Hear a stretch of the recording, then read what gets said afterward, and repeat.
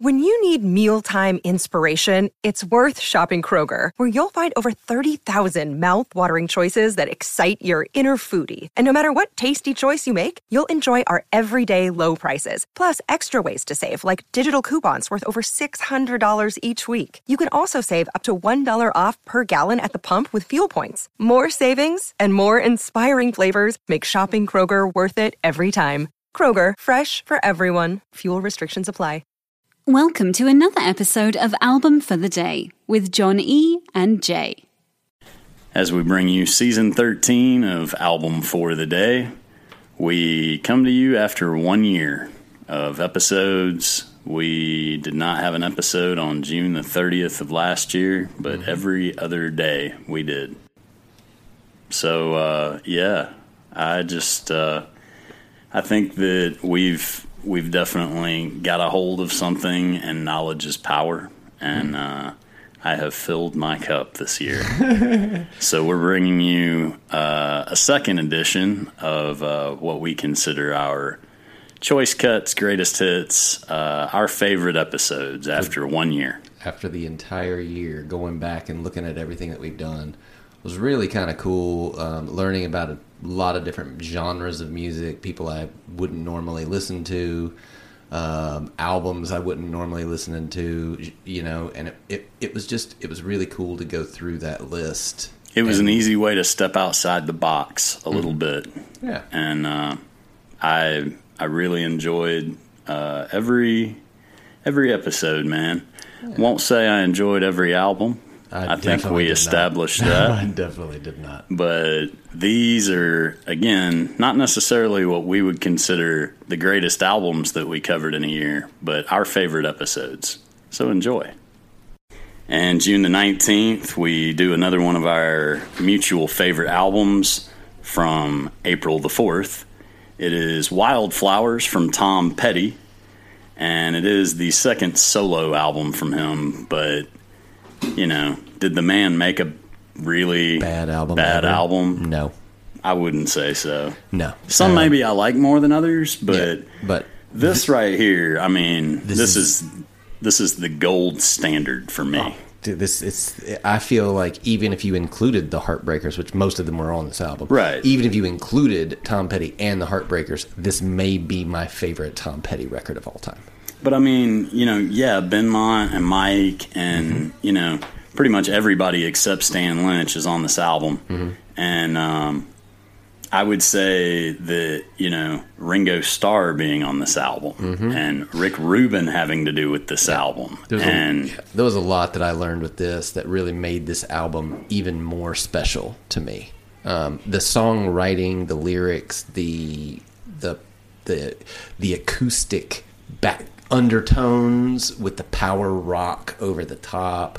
The deliberate crafting of every bit of it, which Rick Rubin is notorious for. Even some of the haunting stories that Tom Petty told about this album after the fact it's something that really brings this album into my mind a lot. I'm glad I was able to purchase a vinyl copy of this when they did the reissue. I clearly don't have an original press. That would be awesome, but low numbers. Yeah. But the reissue is really great, and and this is an album not to be missed. No, and I would say that I wouldn't say that Tom necessarily felt as though he were, but hearing him finally out of his mouth say, "It's good to be king," that made it all happen for me. Agreed. Just for a while. Album for the day for April the 4th is Tom Petty with Wildflowers. It was released November the 1st of 1994 and recorded July the 20th of 1992 through April 29th of 1994 at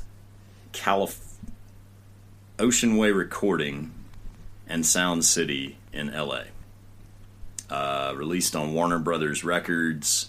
This is the first album released by Tom Petty after signing a contract with Warner Brothers, and the first of 3 albums that Rick Rubin produced. This is his second solo studio album, though. Correct. He had Full Moon Fever back in the day, and this is one of those records that I don't think it would be the same with it being like Tom Petty and the Heartbreakers album.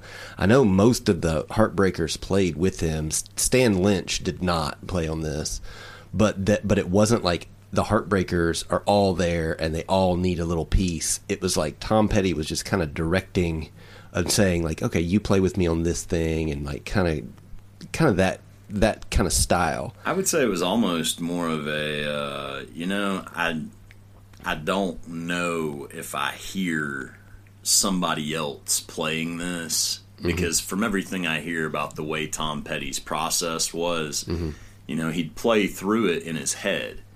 And, I mean, you've played with these dudes for decades. Yeah. So when I hear my stuff, I hear it with them. With Benmont on the keys, with, Mike on the guitar. And, it's just literally got to be the greatest thing Tom Petty ever released as far as a full album.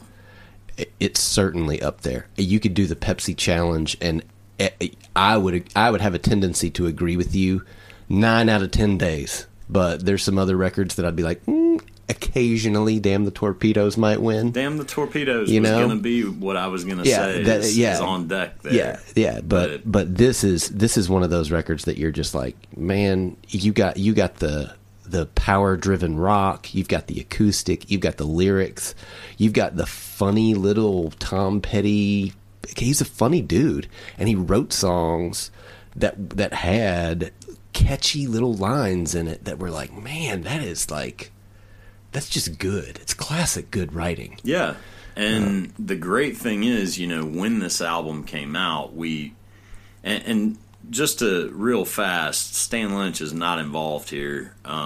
Steve Ferrone is, and he subsequently became the drummer for Tom Petty and the Heartbreakers for the duration of the band. But you may know him as part of the classic lineup of Average White Band from the 70s. Pick up the pieces. If you can hang with that, you can. He also recorded and or performed with Eric Clapton, George Harrison, Duran Duran, Stevie Nicks, Rick James, Chaka Khan, the Bee Gees, Aerosmith, Mick Jagger, and Johnny Cash. Wow. I just if you can hang with all them, man, come on, Steve. We want you to be a part of this. Yeah. And one of the great things I love about this album as well is that we had 30 years of only having 15 tracks. And recently, I think it was like last year, they released Wildflowers and All the Rest, and you got to have a little inside peek, of alternate takes and all these things. Like Tom Petty said that this album always haunted him, that it was something that he always needed to get out and that kind of thing. And so a lot of these alternate tracks, and it's amazing. You should definitely check that out. I love listening to the full album as it was released and then going and listening to some of the tracks that he had, like alternate takes and like, oh, it's take 7, and that kind of thing where it's played a little bit differently. It has different lyrics, it has different It's got a different inflection. It's got a different tone. Yeah. And it's just so cool to listen to what he chose to put on this album over what they were kind of noodling with. Changed from a love song to a murder ballad kind of thing. The variety is very cool, and I think that's part of. And I know that whittling it down, and if you dig deep into the lore, which admittedly we're both huge fans, we've both dug into the lore somewhat, and you hear Rick Rubin talk about it, and Rick Rubin was integral in every phase of this, and he talks about his time with Tom and what Tom was looking for and what Tom wanted to do, and all of this stuff. And that's what Rick Rubin is great at, is bringing out not only the best in an artist, but exactly what they want out of it. Being able to get their psyche and being able to record it. Their best and their preference are not always able to be achieved at the same time, but that's what Rick Rubin is good at. And I love that there's not the Rick Rubin, what he's great at as well is picking cover songs for other artists to record. And I love that this one doesn't have, like, you know, Tom Petty plays Soundgarden or Nine Inch Nails or that kind of thing. It's like, nah, that's Tom Petty. Like, he's going to do what he does. And he's going to do it best. I think I remember, you know, some sort of an interview with him where he just basically was like, yeah, he played these songs for me and I immediately realized what we were talking about. Yeah.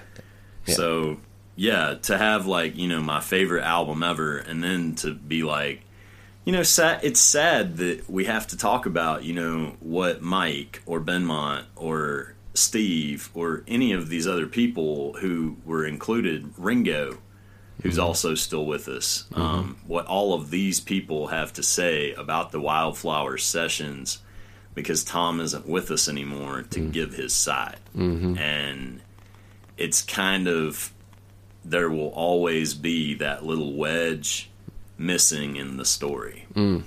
But that adds to the mystique. That adds to to that being, making it an even cooler album. You'll never get any light in that spot. Yeah, no. Nothing will grow. It will be a dark, empty hole in your heart forever. Thanks, Tom. Zip it up. Awesome. Well, this is not to be missed. Tom Petty's one of the most iconic rock and roll singers, frontmen, band leaders of all time. This one's not to be missed. Album for the day today, April 4th, is Wildflowers by Tom Petty. Be sure to give us a follow, subscribe wherever you listen to us, and go ahead and follow us on Twitter at album4theday. If you have any requests, feel free to email us at album4theday@gmail.com. Thank you for listening, and we will see you tomorrow. Come on now, give me some sugar, give me some sugar, let the honey be. That's good Tom Petty there. Hey, it's Kaylee Cuoco for Priceline. Ready to go to your happy place for a happy price? Well, why didn't you say so? Just download the Priceline app right now and save up to 60% on hotels. So whether it's Cousin Kevin's Kazoo Concert in Kansas City, go Kevin, or Becky's Bachelorette Bash in Bermuda, you never have to miss a trip ever again. So download the Priceline app today. Your savings are waiting. Go to your happy place for a happy price. Go to your happy price, Priceline. After starting the podcast, you can search for the album, use the 3 dots, and hit Add to Queue. Now the album will start as soon as the episode ends. Woohoo!